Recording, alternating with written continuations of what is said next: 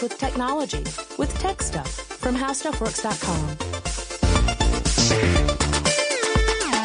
Hey there and welcome to Tech Stuff. I am your host, Jonathan Strickland. I am a podcaster with the How Stuff Works podcasting company. Thank you for joining Tech Stuff, the show where we look at all things tech. This is technically a part 2 episode. Part 1 was the episode immediately before this, unless something has gone horribly wrong with the publishing schedule. And we're looking at the origin of the iPhone. As it turns out, it is a complicated story, and it was so complicated that it warranted 2 episodes rather than one super long episode. And in the last one, I talked about the earliest stages of the iPhone project at Apple. And as I pointed out, it's surprisingly long. I left off with the earliest phases of the 2 groups that were competing against one another internally to develop the Apple phone. And those 2 groups were known as P1 and P2 among a very few select Apple employees. Most people didn't even know what was going on. But those 2 groups were each trying to create a phone Apple could market as a consumer product, and they took very different approaches. The P1 group, which was led by Tony Fadell, was looking to make a souped-up iPod with phone capabilities. The other group, P2, that had Scott Forstall and the Next Mafia, was trying to create a pocket-sized Mac computer that could also act as a phone.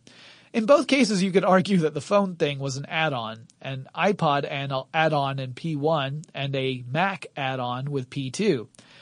Now, most of the engineers in these 2 groups were really too busy with work to worry about the other group, but when you get to the executive level, there were some pretty notable clashes between them, and it got really ugly at some points and kind of petty and brutal. Some executives ended up quitting, some got fired, and they were often sniping at one another, and it was kind of like, again, kind of like a soap opera. Meanwhile, the work had to carry on. The project had developed a code name at that point. It was called Purple.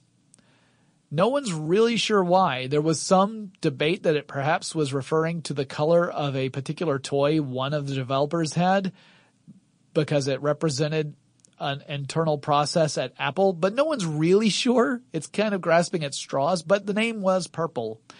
Now keep in mind at this stage, which is around 2005 or so, the project was so secret that only a few people in Apple were even aware of it, and other employees at Apple were left to wonder what the heck happened to their coworkers who had seemingly disappeared off the face of the earth. Now those coworkers were still at Apple.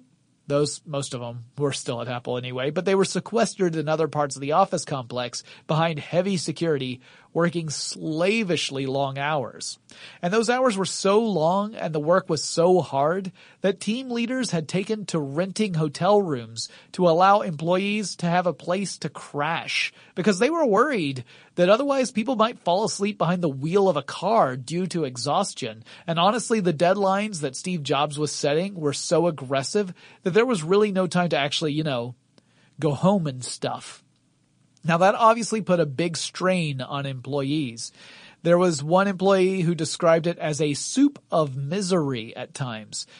This was an employee who talked to Brian Merchant, the author of The One Device, which, as I mentioned in part 1 of this series, served as my primary source for much of this information. You should really check out that book if you want to dive super deep on the iPhone. I mean, it goes into way more detail than what I am talking about here, and I'm being pretty thorough. Now, not only was this whole situation really stressful, there was also this general feeling that the iPhone was a make or break situation for Apple, the company, that the future of the company itself rested on the outcome of this project. Now, at least one Apple employee cited the development process as the reason for his divorce. The phone was really taking its toll, even though long-distance calls at that point were toll-free. It's a terrible joke, but I had to make it. Now let's jump back to the design of the phone itself. Now, not only were teams looking at physical formats, they also had to define the look of everything on the phone. And part of that was this concept of widgets.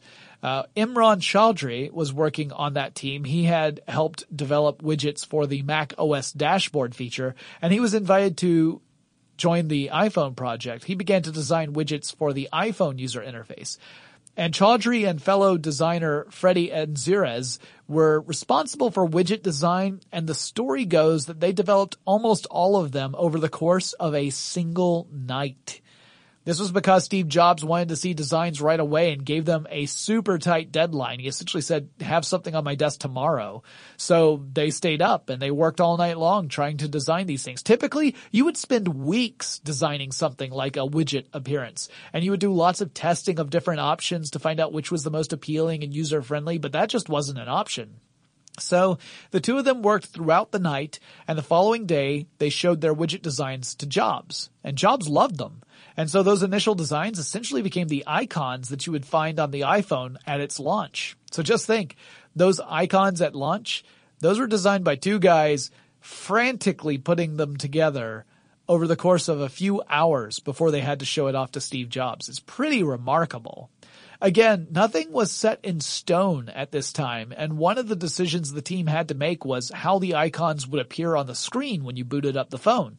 So they considered several different options, such as having all the icons appear alphabetically in a list format, which then you would be able to scroll through and choose.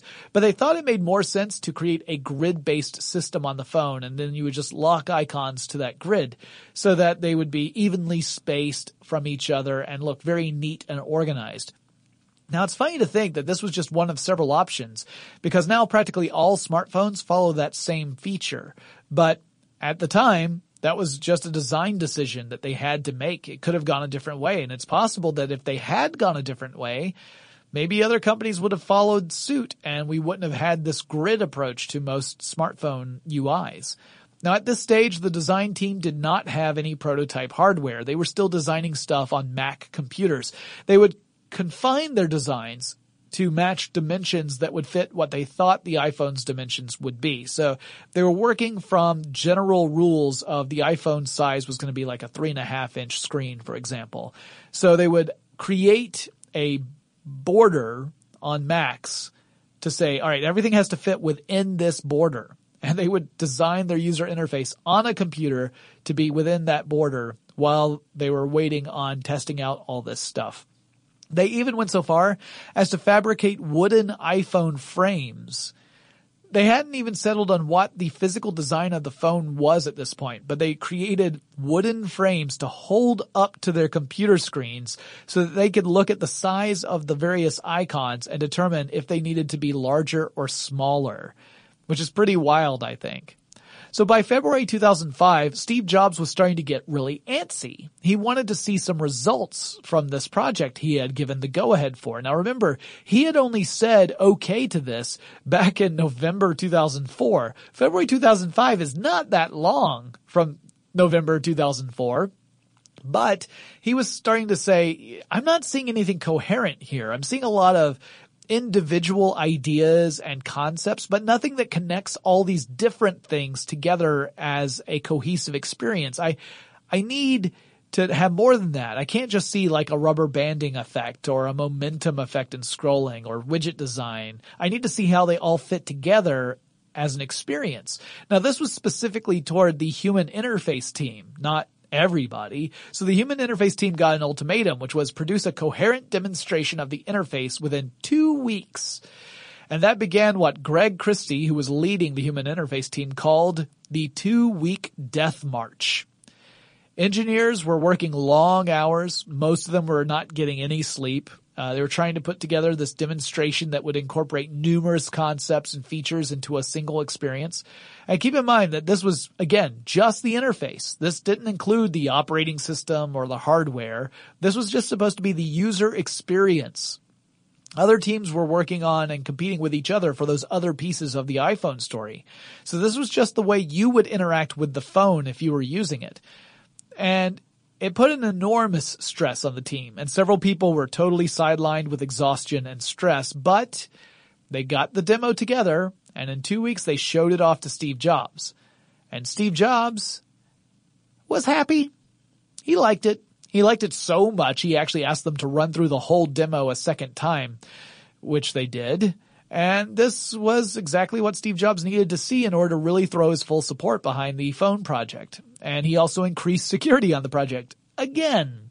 So at every stage, he demanded even more secrecy, and he really wanted to surprise people. And he wanted to do it in two waves. He first wanted to surprise people within Apple and show them this amazing project that no one really knew was happening outside of the project itself. And then when the time was right, he wanted to surprise the world with this new idea. But until that time, he didn't want anyone to know anything about it.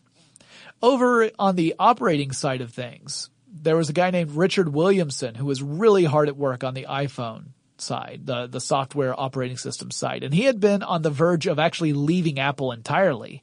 And that ticked off Steve Jobs quite a bit because Williamson was a very valuable asset for Apple, but he was getting restless. See, Williamson had worked for Next way back in the day. He came over to Apple when Apple acquired Next.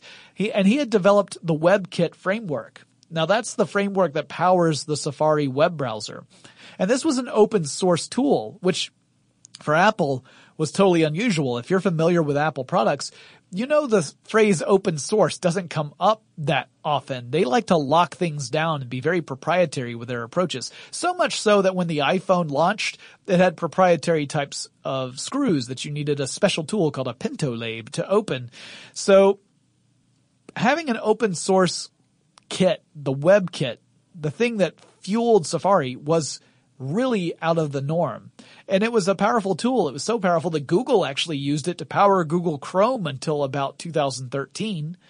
Well, Williamson wanted to kind of get away from WebKit. He wanted to work on something new. He did not want his career to involve perpetually updating and maintaining the same software that he had invented years earlier. The iPhone ended up being the project that convinced him to stay on with Apple, and he lent his considerable talents to the software and OS side of that project. Now, Jobs decided that the next step was to clue in some of the executives at Apple at one of their top 100 events. Now, these are internal meetings at Apple. They were similar in structure and tone to the big public marketing events that Apple holds throughout the year. So if you've ever watched one of those, any sort of Apple presentation where there's an executive up there talking about their products, it's that same sort of thing, only this was for executives inside the company, not anyone outside of it. And even this presentation was just for executives. The rank and file Apple employees were to remain unaware of the phone project on an official capacity. Jobs gave the HI department until May 2005 to work up a full demo of the interface for these executives. So remember, February 2005 was when they were put through those 2 weeks of torture. They show the demo to Steve Jobs. He loves it. He's like, all right, now make an even bigger one for May. And you didn't even get a chance to relish in the victory of creating a demo that made Steve Jobs happy. You had to go back and make an even bigger demo for this top 100 event, which they did. And while it was hard to do, they made the demo. It went over like gangbusters, and it was clear that Apple was onto something. But they still had a long way to go before they had an actual product, because this was still conceptual stuff at this stage. It was talking about the way it would interface, but they didn't have an actual physical device yet. And the battles between P1 and P2 were still raging, with Fidel and Forstall growing increasingly irritated at each other. Some folks over on Forstall's team would even start to refer to Tony Fidel not as the Podfather, the guy who oversaw the development and launch of the iPod. They started calling him Tony Baloney. They cut deep at Apple, folks. So the employees were calling him Tony Baloney because they said that Fidel had this habit of overstating his role in developing products like the iPod and the iPhone. And they said he was a really strong manager, and he definitely had a reputation for going toe-to-toe with Steve Jobs. He was one of the few people who would stand up to Steve Jobs and yell right back at him and keep his job in the process. But a lot of employees were asserting that Fidel he wasn't in the trenches the way a lot of the engineers were. Whether that's true or not is not for me to say. I don't know. But there were definitely employees who resented the credit that Fidel seemed to take for his role in these operations, and they seemed to feel that it wasn't entirely deserved. Now, Fidel's team did end up making some working prototypes of their iPod-based phone. They relied on those click wheels I was talking about, the click wheels of the original iPod design, and the interface was more than a little clunky, but they actually worked as phones. They were able to make calls with each other. So the very first phone calls made on an official but unreleased piece of Apple hardware happened to be on those prototypes. Now, those would never see the light of day as consumer products, but they did actually work. But everyone, particularly Steve Jobs, felt that they weren't the right product for the consumer market. Some of that hardware would find its way onto the iPhone, though. While the official iPhone would end up following the P2 design philosophy of adopting that Mac OS into a phone form factor, and the actual use of it would be more on the P2 side, the hardware that the phone was using to make calls came from that P1 group. The actual radio frequency chips, that all came from P1. And so while there were two competing teams within Apple to build the phone, ultimately both of them contributed to the actual finished product. Now, I've got a lot more to say about this, but before I take another deep breath and launch into yet another tirade, let's take a quick break to thank our sponsor.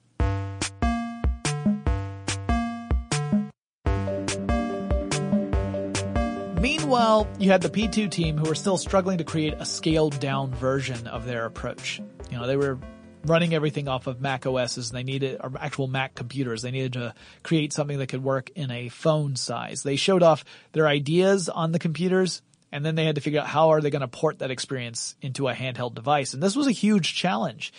Now, they mostly focused on that and not the phone elements of the device. Many on the P2 side felt the phone feature was more of an add-on, really, and the interesting part of the challenge was creating a pocket-sized computer with a touch interface. The Fidel team was using Linux as its operating system, and this had limitations, but it was really, really fast to boot up. So Forstall's team was trying to adapt Mac OS and put it on a handheld device, and they found that boot times were way longer. And that became a problem because you want something that's going to pop on pretty quickly. And it became another area of focus. If the team couldn't solve that problem, their project would be just as doomed as those iPod phones were. Meanwhile, the hardware team began looking at other elements to add into the phone to give it more functionality, and that included things like an accelerometer so it could detect changes in orientation, which would allow the phone to switch between portrait and landscape modes. It also included an infrared light sensor, which the phone would use to detect when someone was lifting the phone to their face. The goal here was to both conserve battery life by dimming the screen whenever the phone came up to your ear, and also cut down on the possibility of an erroneous touch command. It would turn off the touch screen, because otherwise if you put the phone up to your face, your skin's going to activate that capacitive touch screen and you're going to start putting in weird commands left and right. And that's no good if you want to have a working phone.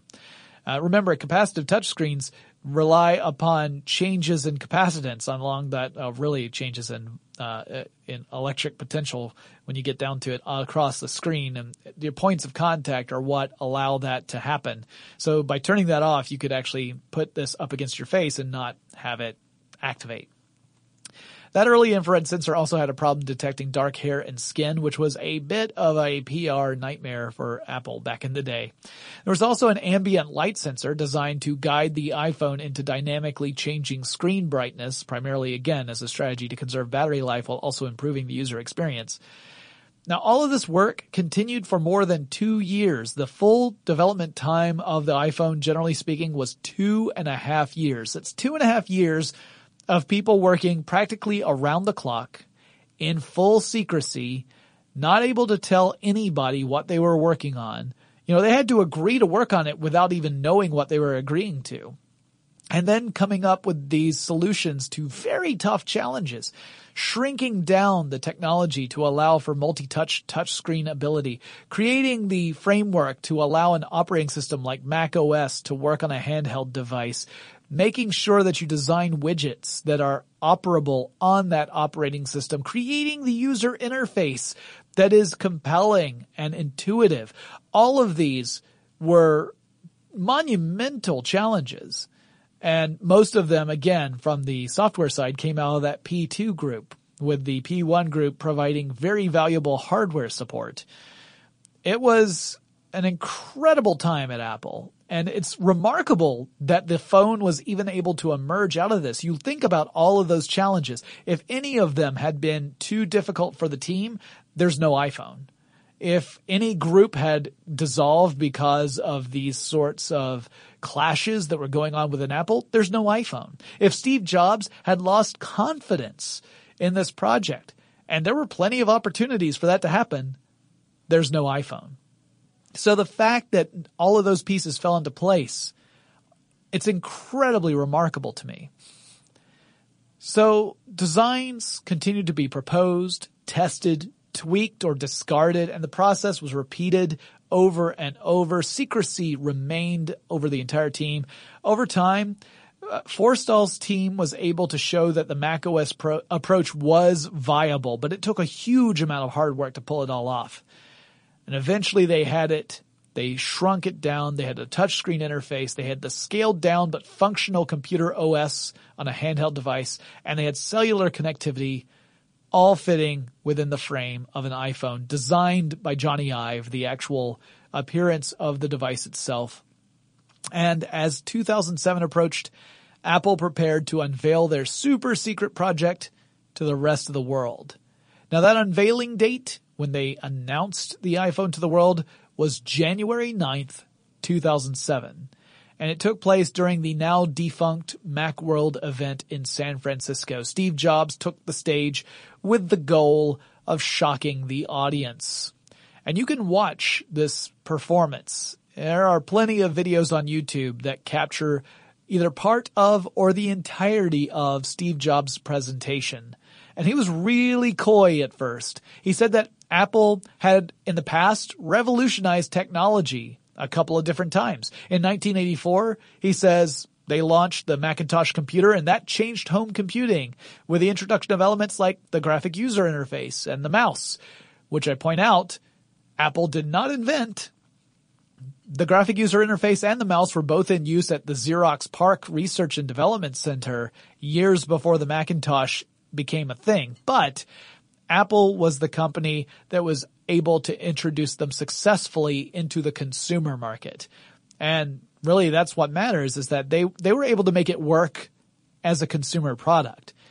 Other people made it work first, like as in actually technologically it could work. But Apple was the one that could turn it into something you could sell to people. Then Jobs went on to point out that in 2001, they launched the iPod, and that marked another technological revolution. And again, Apple did not invent the MP3 player. They didn't even invent the portable MP3 player. But honestly, before the iPod came out, very few people were using portable MP3 players. In fact, more people were burning MP3s to CD and then using a portable CD player to listen to MP3s, which was not the most efficient way of doing things. It was iPod and the iTunes software suite that took the world by storm, particularly once iTunes was Windows compatible, and it ultimately caused the music industry to change as a result. Apple had become a global player in the music industry, acting as the storefront for all the major record labels and attracting a new user base and a new form of revenue. Jobs said that he was ready to unveil 3 products at that Macworld that would also revolutionize technology. The first was a widescreen iPod with touch interface, which the crowd said, yay! The second was a phone, and the crowd went bananas. And the third was an internet communications device, and the crowd went mild. But then he repeated those 3 things a few times. Widescreen iPod, a phone, and an internet communications device. He does this 2 or 3 times, scrolling through those icons very quickly, and he was teasing the audience, and they started to pick up on it. And then they started applauding, and Jobs says, get it? And of course, he was talking about one single device that was all 3 of those things at the same time. It was an Apple phone that incorporated iPod capabilities and internet capabilities all in one, and that really got the crowd going. Then Jobs poked the audience again, and he said, here's what it looks like. And he showed an image that he claimed was the iPhone, but it was a joke. It was a photoshopped iPod with a rotary dial instead of the click wheel. And it had a monochromatic screen with the iPod Classic style of it, and contacts were listed on it the way you would have song titles listed on a classic iPod. And this got a big laugh. But perhaps the really funny thing is that could have been the iPhone. Tony Fadell's team was essentially working on that exact same idea. I mean, it wasn't going to look precisely like that, but that was the basis for the iPod version of the iPhone. And here it was being used in a keynote presentation as a joke. So I think that was a bit of a diss to Fadell and a little bit of a nod to Forstall and his team as far as the strategies go, kind of saying to P2, like, you guys had it right. P1 was wackadoodle crazy. It just wasn't going to work. That's how I interpret it. I have no idea how anyone connected to the projects interpreted it at the time. But Steve Jobs spent more than an hour going through the phone's features in front of an appreciative audience. And as soon as he had said the word phone, he had them eating out of his hand. I encourage you to watch that presentation. Like I said, it's available on YouTube, and you can listen to the crowd's response once Jobs says the word phone. They really do go completely bonkers. Now, before showing off what the iPhone really looked like, Jobs spent some time talking about the state of the art in smartphones as it stood in 2007. Now, keep in mind, smartphones in 2007 were not really a consumer device. They were mostly reserved for, again, executives. So like the BlackBerries, anyone who was a CEO had a BlackBerry because it was a convenient device where you could get email communication and other types of communication. They used secure servers, so you were pretty sure that your communications would remain private. They weren't going to get hacked out there. So it was a popular device. And then you had some bleeding edge technology folks, people who had a lot of disposable income who would buy anything that was really cool and technological in their eyes. But for your average person, smartphones just weren't a thing. And Jobs was taking them to task and explaining why they were not really good consumer devices. He criticized the fact that they had physical keyboards. He said that was a big thing. He took up 40% of the landscape on the front of the phone. That was just a number he threw out. In some cases, maybe more than 40%. In some cases, maybe a little less. But it did take up landscape on the front of the phones. And he says the problem is the buttons are there whether you need them or not. He says sometimes you don't need the buttons, but they're still there because it's part of the physical format of the phone. You can't get rid of them. He also pointed out that the physical keyboard represents a fixed interface. You couldn't tweak it or add to that interface once you manufactured the phones. They were set. You couldn't add a button or change a button. The tracking device, whether it was a roller ball or buttons or whatever it might be, it can't morph into anything else. And so you're forcing app developers and software developers to create stuff that works to the physical format of the device, not something that's adaptable. And that's how he justified and sold the audience on a touch screen only interface. Because now you would have all the buttons displayed on a screen. The iPhone would only have virtual buttons.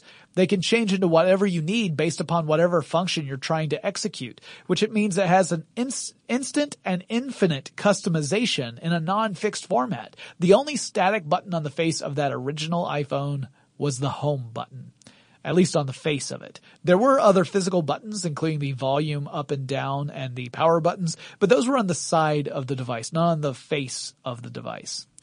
And Jobs also dismissed the concept of using a stylus as an interface device, which would kind of come back and haunt the company when a later version of the iPad would come out with the stylus device for it. But Jobs said that the stylus is irritating. He teased the audience into thinking that perhaps the iPhone would launch with a stylus, but then he said, no, you don't really want that because you have to take it out. You have to put it back. It's really easy to lose it. And so he decided that they would just go with a touchscreen interface that would just use your fingers. Now, he also went on to say that smartphones, the ones that preceded the iPhone, were not that great at what they were supposed to do. He said, you get a smartphone not just to make calls, but to browse the web, to respond to emails, maybe look at photos, that kind of thing. And he said that smartphones just weren't very good at that, not the ones before the iPhone. And he said you could view phones along two axes. Along one axis is how smart the phone is. Along the other axis is how easy is it to use? And he argued, cell phones are dumb. So they're on the bottom of that axis. They're dumb. They're not smart. But they're about middle of the road as far as ease of use goes. He doesn't provide any arguments to really support this and say why the cell phone is perhaps harder to use than, say, an iPhone. But, he establishes, or at least he asserts, that cell phones are kind of right in the medium of ease of use. And then he said smartphones are kind of smart, but they are limited in that smartness. They aren't able to do everything that you would want them to be able to do. And they are also really difficult to use. They're not intuitive. They're not easy for people to just pick up and understand. But the iPhone, he says, is very smart and very easy to use. And then he would go on to explain why. But before I talk about that, let's take another quick break to thank our sponsor.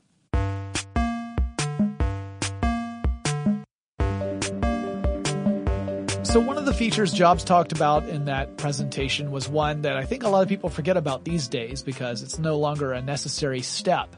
But in that original iPhone, you had to do something that you used to do with iPods as well, which is that you had to sync them with a computer that was running iTunes. There was no syncing over the air. You had to actually connect it to a computer. So you would use iTunes to load in things like your contacts and your photos. And then you could send them over to your phone, but you couldn't just do that over the air. So you had to actually put it in a docking station, connect it to your computer, and then you could have the connection between the two. This would allow you to also sync things like emails and your calendar and that sort of stuff. Now, Steve Jobs went through and started showing off lots of features on the phone, mostly to the delight of the crowd. There were a few that kind of nothing fell completely flat, but there were a few that only had a small amount of appreciation shown by the crowd, but a lot of them got some pretty sizable response. For example, one of the ones that got a big response was the resize feature of images, that whole pinch and to zoom, although you're not really pinching to zoom, you're pinching to shrink. But the pinch to resize photos, that gesture got a big reaction because multi-touch was not really something that had found its way into a lot of consumer technology at this point. So to see a phone where you could use two fingers on the phone simultaneously and use a gesture to make a meaningful command happen was a big deal.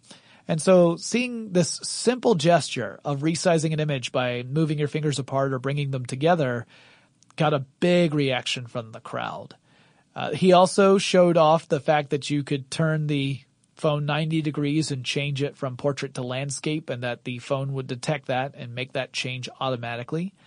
He showed off the iPod features because, again, this was a big thing when the iPhone first launched. The iPod was one of those really important cornerstones of the iPhone's abilities. Now, today we think of all the different apps that you can get on the iPhone, but this is before the App Store had been created. The App Store would not be a thing for another year. So the iPod was one of the really big features that Steve Jobs had to push when the iPhone first launched. So he showed off things like cover flow, the fact that your phone could actually show all those cover albums. You could zoom through it just like you could on the iTunes application on your Mac, but now it was on your phone. This is before it was available on things like the iPod line. And he even played some music during that presentation, including some songs by the Beatles, by Green Day, by Bob Dylan, and by my favorite of all the ones he chose, the Talking Heads.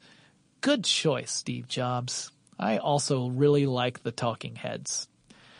Now, he also showed how you could make calls with the iPhone, arguably a very important feature in something called a phone. But he showed that the contact list was easy to navigate, easy for you to activate a phone call. It also showed off that the iPhone had contextual recognition of phone numbers. He eventually would show off Google Maps, which was one of the more important launch partners with the iPhone. He even had Eric Schmidt of Google at the time come out and talk about Google's involvement with partnering with Apple on this. He also had Yahoo come out because Yahoo was doing a really important push notification initiative with Apple when the iPhone launched. And in Google Maps, Steve Jobs showed off a function where he pulled up the Moscone Center, which is where the event was taking place, and did a search for Starbucks, and it populated the map with Starbucks that were in the area, and he clicked on one, and the phone number was included, and he was able to make a call to that Starbucks right away, where then he asked for 3,000 lattes and then said, sorry, wrong number, and hung up on them. And it was an actual Starbucks employee, and it was both hilarious, and I kind of wonder what that employee's day was like. Like, did they eventually find out that they were the one who talked to Steve Jobs, who was demonstrating the iPhone's calling ability publicly for the first time ever? That person is now a part of history, and we don't even know their name, or at least I don't. I'm sure someone does. I actually didn't think to research that when I was looking this up. So I say it very cavalier-like when I say, and we don't even know her name. But that's partly because I didn't look it up. That's my bad, guys. That's on me. It's totally on me. But he also showed other integrations of widgets, including like the weather widget, a stocks widget. And when he pulled up the stocks, Apple stock happened to be up while other tech stocks were down. So that led to some witty banter with the audience. And again, this was all before the App Store. So there were only a few apps that were actually packaged with the iPhone, or widgets as they were calling them. Meanwhile, backstage, while Steve Jobs is up on stage presenting to the crowd, backstage you had the various departments and teams who were responsible for all of these different features, from the interface to the widget implementation to phone calls. Every single team had representatives backstage, and they were all flipping out. They were all so on edge, so stressed out, because they were all nervous about any sort of glitches or crashes that could happen. And partly because during the development process, they kept running into stability issues. I mean, they were all working on individual elements. And then when you bring all those elements together, then often that creates stability problems, because as one group is really focused on their part of the overall picture, they don't necessarily know how their features are going to impact other really important elements of that same product. So if you've got different divisions working on very important features within the same product, and then you put them all together, you're going to find some stuff that doesn't work together so well. And it meant that there was a lot of QA work to correct that. And actually on stage, it turned out Steve Jobs was using lots of different phones. He wasn't using just one phone to show all this off. It looked like he was. But the phones were sitting on a lectern at one end of the stage, and the lectern was turned at an angle so that you could not see that there were multiple phones on the lectern. And Steve Jobs was following a very specific script, and it meant picking up particular phones to show off particular features. And after he was done showing off the feature, he would set the phone down. He would go back out to center stage, show a couple of slides, talk a little bit more before going on to the next feature to show another demo where he would pick up the next phone. And each phone had been queued up for its specific feature so that it would minimize the possibility of the phone crashing because of some compatibility issue between these various features. So it's a little sneaky. There's a little shell game going on with him showing off different phones, but they wanted to guarantee as best they could an excellent demonstration. They were so concerned with the perception of this brand new device, and they were positioning themselves as a maverick company redefining the phone space. So they couldn't really afford to have a disaster happen on stage. And trust me, those kind of disasters happen all the time in these product demonstrations. So backstage, you had these teams. They're all flipping out. They're watching very carefully. They're all hoping that Steve remembers to pick up the correct phone to show off each individual demo. They really hope he doesn't put the phones down in the wrong order so that he doesn't know which one to pick up for the next bit. They're all concerned about this. And so to let off some steam, the team leaders decided upon a drinking game. And the rules of the drinking game were this. Whenever Steve Jobs would talk about a piece of the iPhone that your team was in charge of, you took a shot. Some of those team leaders oversaw multiple departments, and they got what I like to call totes tore up, y'all. They were seeing little iPhones dancing around their heads by the end of that presentation.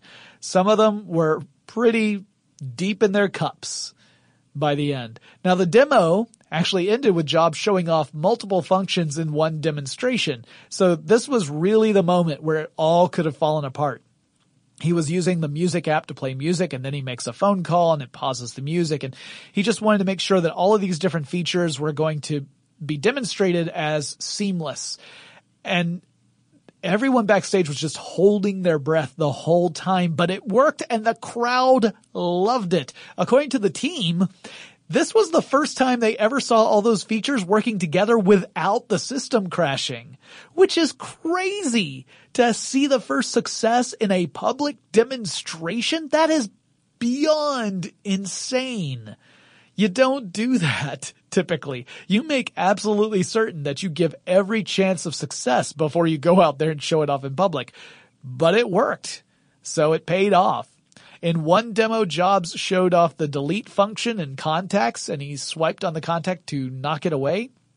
And this was an interesting moment because the contact he swiped to delete was Tony Baloney Fidel, which might have been foreshadowing as Fidel was kind of on his way out of the company. Now, don't go crying for good old Tony. He did just fine. Tony Fidel would go on to found another little company called Nest, the smart thermostat company, which Google eventually acquired. Oh, and Google, by the way, not only had a role to play in the iPhone launch, not only did Google end up acquiring Tony Fidel's company Nest, Google also would eventually acquire Motorola. Remember? That was the company that Apple had thought about acquiring back in 2003 and then decided against it. Google actually did buy them, or at least part of the Motorola company. Not that it went very far. Google will eventually acquire everything, it seems, particularly now that it's Alphabet. Now, the iPhone would not go on sale until June 29th, 6 months later, with AT&T as the partnered carrier in the United States. By November 2007, just a couple of months after it had started going on sale, Apple had sold 1.4 million iPhones. It was a legitimate success. The original two models of the iPhone were a 4 gigabyte and an 8 gigabyte model, and they were priced at $499 and $599 respectively. The App Store would not launch until July 2008, and it launched along with the iPhone 3G, which was not the third generation iPhone despite its name. It was the second generation iPhone, but it was compatible with the 3G cellular networks.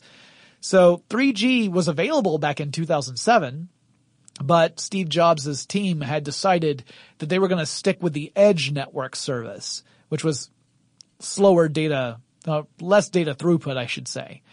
So it would take longer to load up web pages under the Edge network than the 3G network. But that became typical for Apple. They were always slow to jump on new technologies. They wanted to make sure that things were in good condition before they also joined suit. And they wanted to make sure that the user experience remained top-notch. They had very high standards for what the user experience should be.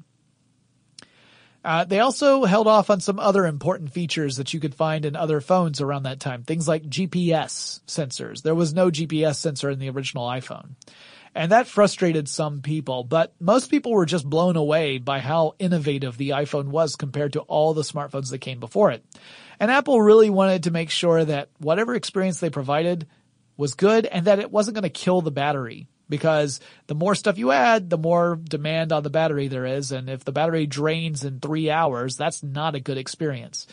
Now, that doesn't really touch on the fact that the AT&T experience in those early iPhone days was not fantastic, particularly in markets like San Francisco, where it became difficult to even complete a phone call. That would plague the iPhone early on in its days, but that's a story for a different time. Like I said, we'll eventually have to dive into that Apple AT&T relationship, but now is not the time to do it. One thing I want to touch on before I go is that the iPhone has had a remarkable impact on the way we navigate the web and the way we consume content on the web, whether it's video, which Also, the first iPhone couldn't capture video. That would come later. Whether it's video or audio or web pages, whatever it may be, the iPhone had an immeasurable impact on the way we consume information on the web. And I can say that as someone who has worked in web content since the days of the iPhone launch. I mean, I worked at How Stuff Works in February 2007, so I've seen how this has changed over the years. We have seen transformations in the web space based upon mobile browsing. Before the iPhone, you didn't have to worry about mobile browsing because it was a terrible experience, so no one was doing it. Everyone was using their laptops or desktops to navigate the web. No one was whipping out their phone and doing it, at least not more than a little, distraction. And so your web design was all based on the laptop experience or the desktop experience. It wasn't based on mobile. That meant that things like advertising was based more on the laptop or desktop experience. But then mobile comes along and it's a completely different way of engaging with web content. People began to optimize their experiences for phone delivery because while you could use something like an iPhone or later an Android phone to look at web pages in the desktop formats, and in some cases that's the preferable way of doing it because you get more features that way, it wasn't the easiest to navigate. So a lot of people began to make optimized mobile device versions of their website. That changed the way that advertising is displayed, which in turn changes the way you monetize your web content. So just as Apple had really affected the music industry with the launch of the iPod, and it was incredibly disruptive, so too were they disruptive with the way the web delivers content and the way the web generates revenue. And suddenly you had all these companies that had a pretty good handle on how web content and revenue would work thrown into the deep end. The rules were changing overnight. And it meant that you had to come up with new strategies, which sometimes led to terrible decisions because when you're thrown in the deep end, you're grasping at anything. And sometimes the thing you grasp ends up not being a great solution. It might be an anchor that's dragging you under the water instead of a life vest that will keep you afloat. So the impact on the web in general is really hard to put into words because it was fundamentally an enormous transformation. And I can say that personally because I've seen it in my career. And so you might not really think of it as a user necessarily, or maybe you do, but many people don't really think of it from a user perspective. You're just navigating to whatever website or web app or whatever it may be on whatever device happens to be in your hands at the moment, whether it's a tablet computer, which Apple also was able to make a viable consumer product. Before the iPad, very few people owned a tablet computer as a consumer product. There were a few industries that depended upon it, but very few consumers. Or if it's a smart device like a smartphone or some other, like maybe a smart watch, whatever it may be, it really changed things in a big way. And we're still seeing that play out. We still see companies struggling with ways to deal with that so that they're providing a good user experience, but also able to monetize content. Because once you get to a point where you can no longer do either of those things together, the web dies. If people don't like the experience, they stop using it, and you don't make any money.